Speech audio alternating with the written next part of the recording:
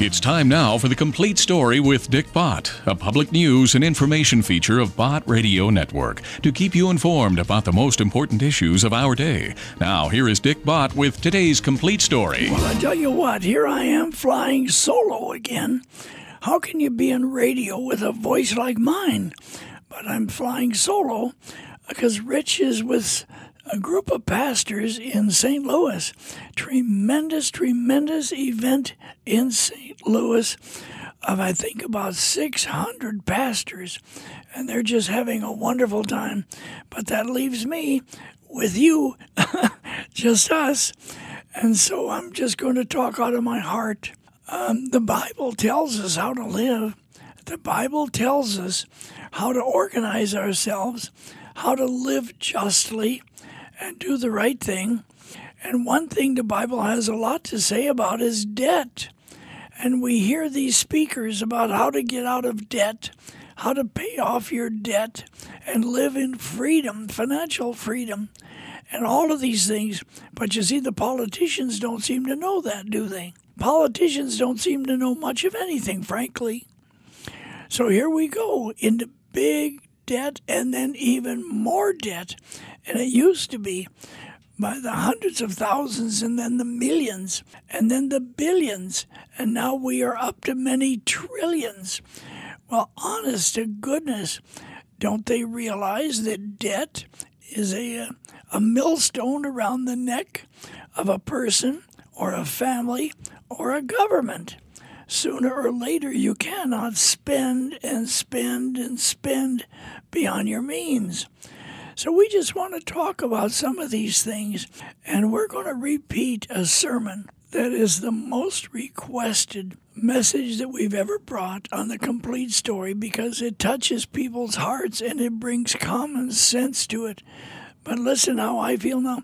You can tell my voice is not getting any better. But some of our listeners, when they call in on our comment line, they have given me some of the most interesting, wonderful, loving information. And that shows an interest, doesn't it? So anyway, I'm told there's nothing to worry about. It'll just take time. However, I'm not sure that I have yet gotten down to the bottom of it in a solid, no-nonsense diagnosis. So we're going to do something else now, and I won't tell you about it right now, but I'm on the track. Okay, now listen. Today, this is the way I feel. You know, God gives life. God gives life. Let me tell you this. No one else gives life. It isn't sex. If you think sex gives life, for heaven's sake, what about the childless couples? You know that's not true. But when God gives life, that's important. But anyway, this is the way I feel today. If I can help somebody as I go along, if I can cheer a stranger with a word or a song, if I can show some traveler that he's going wrong, then my living shall not be in vain.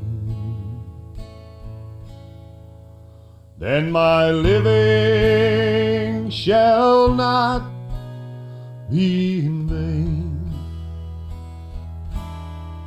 Then my living shall not be in vain.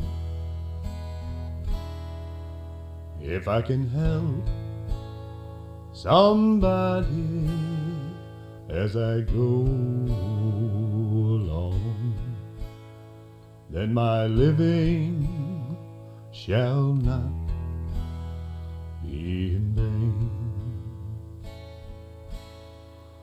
If I can do my duty as a good man ought, if I can bring back beauty to a world that's upraught, if I can spread love's message as the Master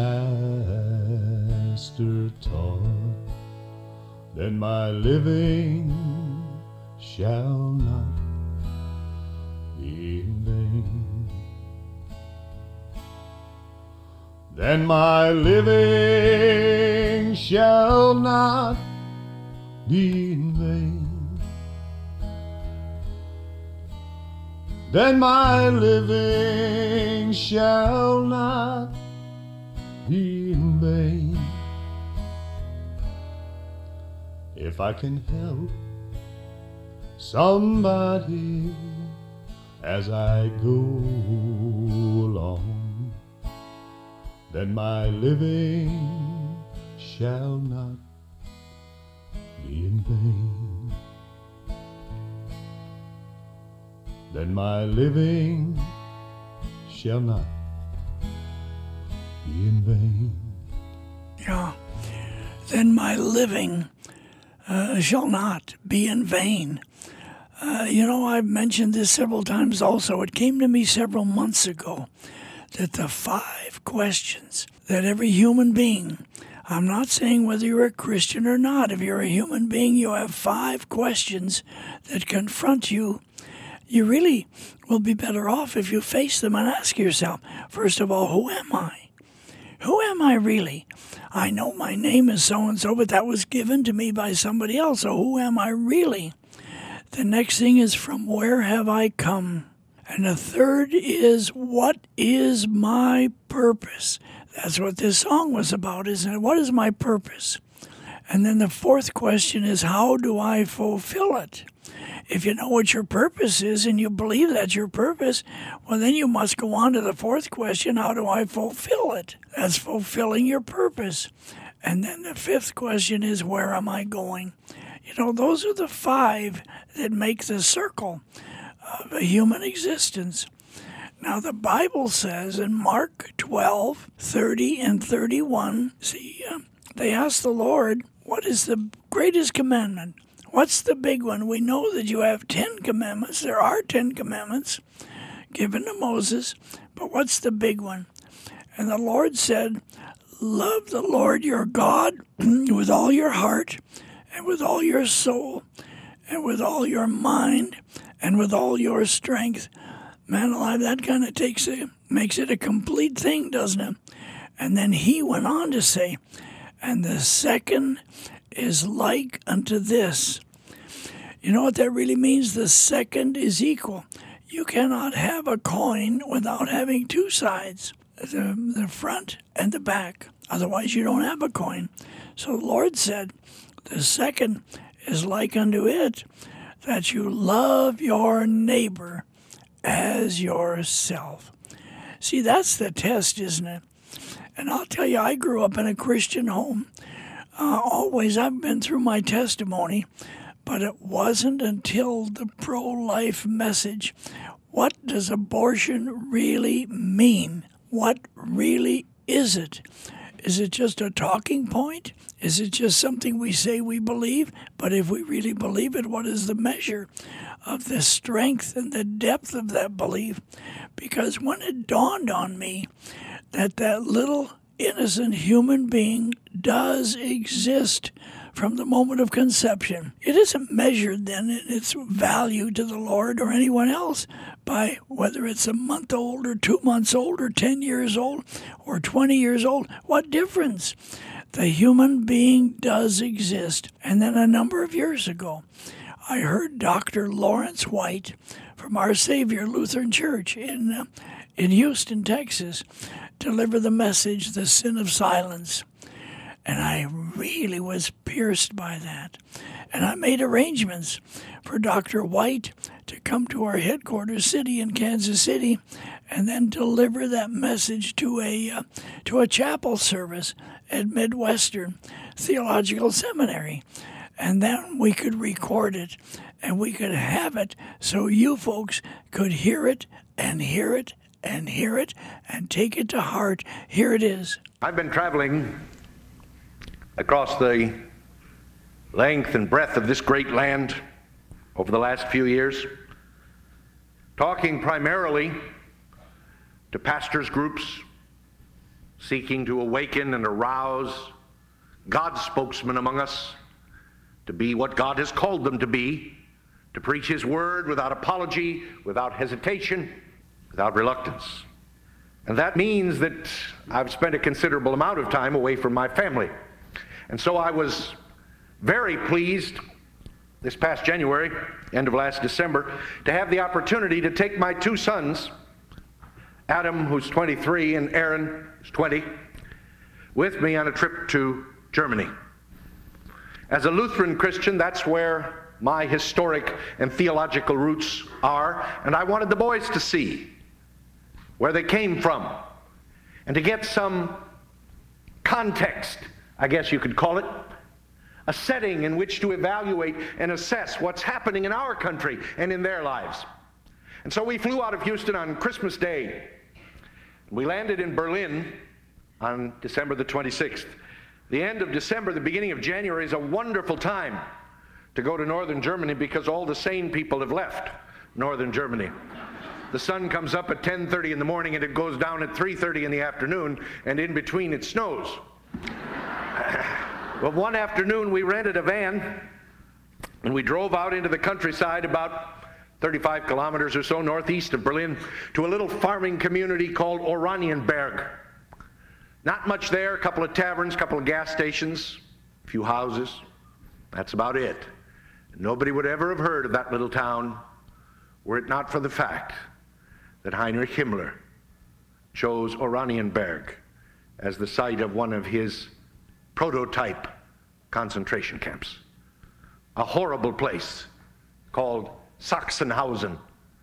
That means the home of the Saxons.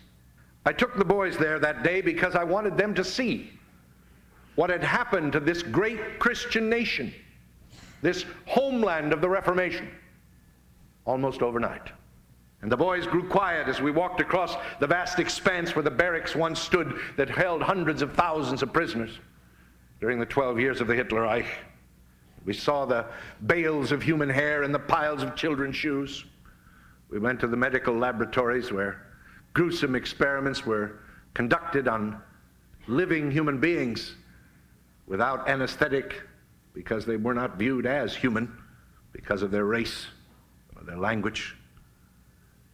And finally we walked to the back where far in the corner the crematorium once stood, the oven where they burned the bodies of the dead. And out in front of it was a grotesque wrought iron statue of two emaciated inmates hauling the dead body of one of their cohorts toward the gaping doors of the oven. The building itself had actually collapsed. They'd buried so many people underneath it that the foundations had been undermined. But the metal supports that once held those ovens were still there. And as we came up there 3 days after Christmas, in front of the doorway to that crematorium, there was a withered Christmas wreath with a white ribbon on it. And the slogan on that ribbon said, "From the Christians of Germany, we kneel before God in bitter regret and humble repentance, and we ask His forgiveness for the Jews and all the others who died in this place." And as we turned to walk away, out across the compound once again, my 20-year-old Aaron put his arm around me in the condescending way that sons have with their fathers. And he looked at me and he said, "Dad, you need to keep giving those speeches that you've been giving." And I felt good. Because for the first time, my boys understood within the depths of their hearts what's happening in America today. Now, those boys have always been pro-life. They've never had any choice in the matter. But there in Sachsenhausen, for the very first time, they saw for themselves how much is at stake in our America, and how desperately important these issues are, and how much we stand to lose if we do not awaken and rouse ourselves quickly.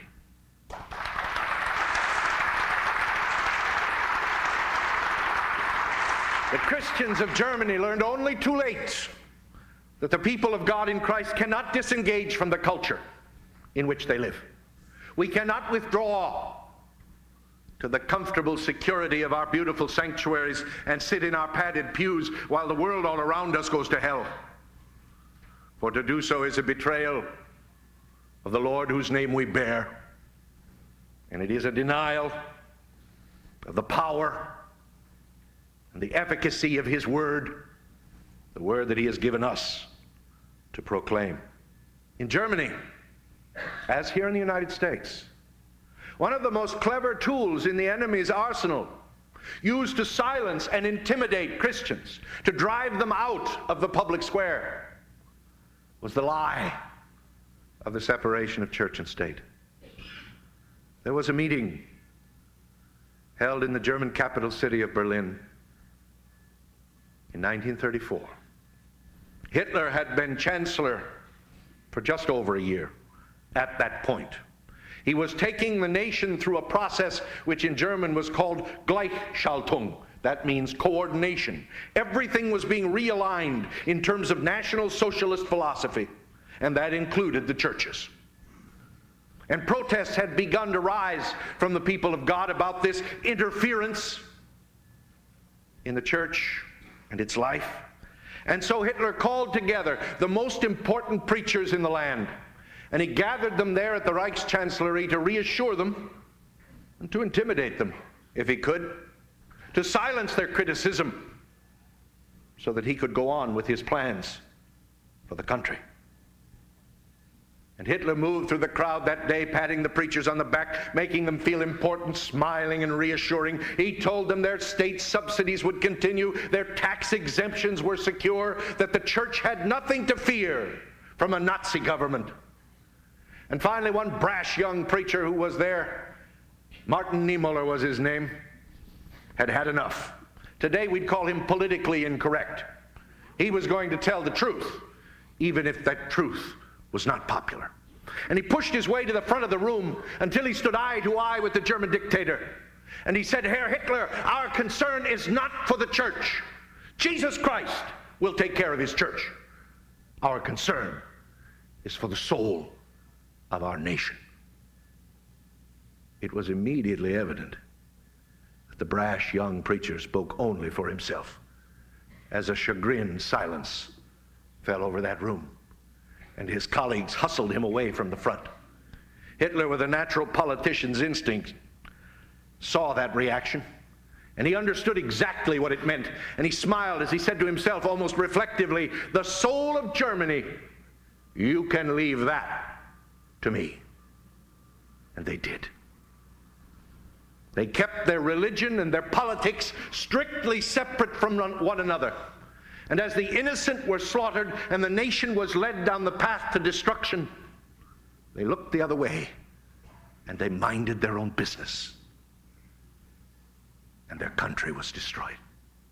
I would submit to you today that we in America find ourselves in a frighteningly similar predicament. Once again, the innocent are being slaughtered in a 26-year Holocaust that makes Hitler look like a humanitarian by comparison. Once again, the nation is being led down the path to destruction. And once again, by and large, God's people are looking the other way. I don't have to tell anyone in this room tonight how far down that path to destruction we've already traveled. You see the evidence in families that are fractured and marriages that are broken, in young people that lose their way and often their lives in a maze of alcohol and drugs, in a culture that can no longer distinguish between lust and love, that is willing to tolerate the vilest perversion as alternate acceptable lifestyle while pestilence stalks the land, in public schools that have become facilitators for fornication and procurers for the abortionist knife, in a nation that has lost the moral will to distinguish between that which is right and that which is wrong. We know all too well how far down that road to destruction we have already gone. And that's because, in large part, every time a Christian, particularly a Christian pastor, raises his voice on a matter of public policy, the immediate hue and cry from the media, from the political and educational elite and establishment is, wait a minute, we have the separation of church and state in this country. You Christians, you keep your morality to yourselves.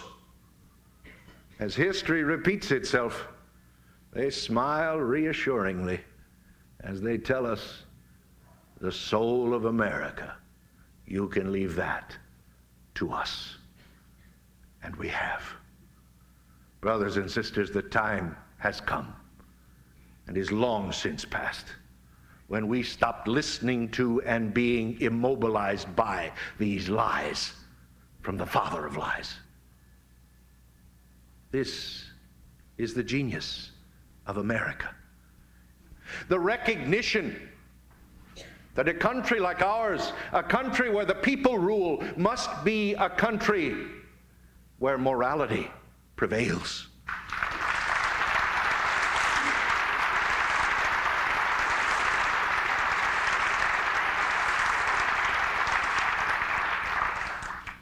But that's not the kind of country that we have seen developing all around us every day. That's not the kind of country we read about when we pick up the newspapers every morning. America has forgotten who she is. And if she does not remember soon, it will be too late. In the 1830s, a French nobleman named Alexis de Tocqueville came from Europe to this new land to see what it was that gave America its vitality and its strength. And he toured across this country. He saw all that there was to see, and when it was done, he summed it up in these impassioned words. He said, I sought the key to the greatness and the genius of America in her harbors, in her fertile fields, in her boundless forests, in her rich mines, in her vast world commerce, in her public school system and institutions of learning. I sought for it in her democratic Congress and in her matchless Constitution, but it was not until I went into the churches of America and heard her pulpits aflame with righteousness that I understood the secret of her genius and her power. America is great, de Tocqueville said, because America is good. And if America ever ceases to be good, then she will also cease to be great. Righteousness exalts a nation, but sin is an offense to any people.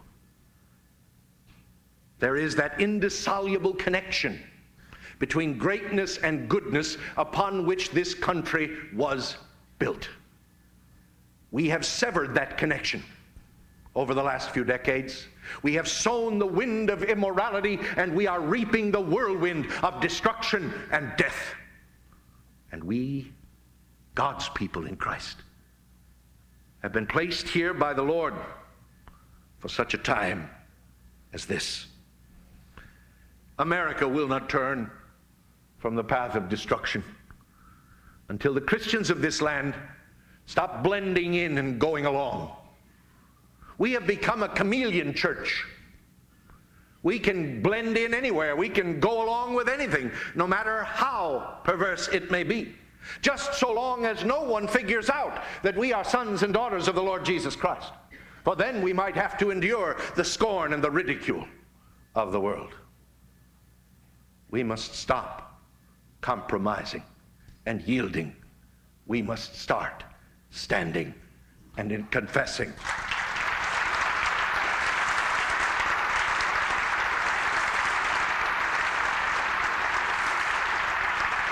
But as we do so, we must be sure that it is the Lord Jesus for whom we stand. We cannot allow ourselves, our churches, to be used and abused by politicians, by political parties. God is not the mascot of the Republican Party. God is not a Democrat. God is not even an American, which may come as something of a shock. But of this one thing we can be absolutely certain the Lord God Almighty hates the murder of innocent unborn children.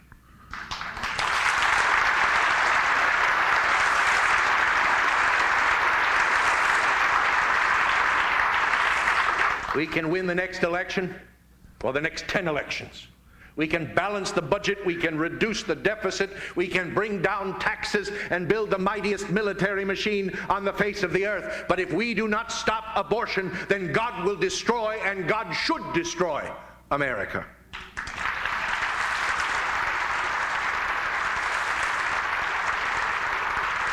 Abortion is an unholy altar that we have raised up to pagan gods of our own lust and greed.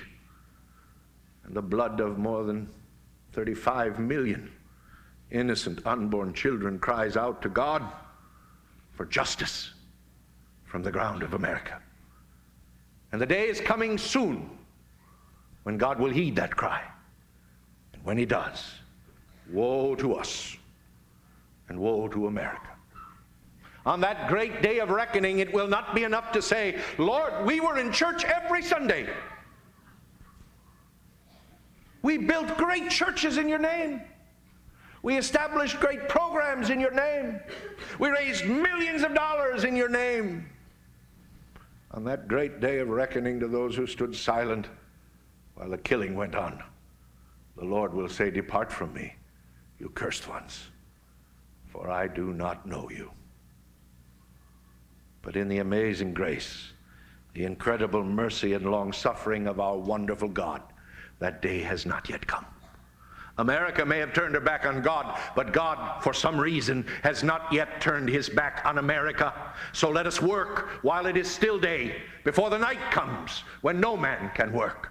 Let us rouse the Christians of this city and of this land to be what God has called and enabled them to be, the stinging salt that stops the decay of death, the shining light that dispels the darkness of doubt and despair, the gleaming city set high upon a hill that stands as a beacon light of life and hope to this nation and to every nation. Let us learn from the mistakes of the past. Let us stand upon the word of God. Let us save this country that we claim to love as we become involved in the process in this crucial moment that God has given us. God is placing before us a challenge before it is too late. And I pray that we will find within the depths of our hearts and souls the courage and the faith and the conviction to rise to that challenge and make the most of that opportunity. It is within our power because God has placed it there. It is within our grasp to change this America before it is too late, to snatch our country back from the brink of destruction. All the signs of the deadly decay all around us are unmistakably clear. Our nation's leaders wallow in decadence and deceit, while the polls tell us that the people don't care, and apathy and indifference prevails. We must care as the people of God in Christ. We must be the salt and the light and the shining city. As Christians gathered here today, let us resolve not to repeat the mistakes of the past. Let us resolve not to allow evil men to triumph simply because good men have done nothing.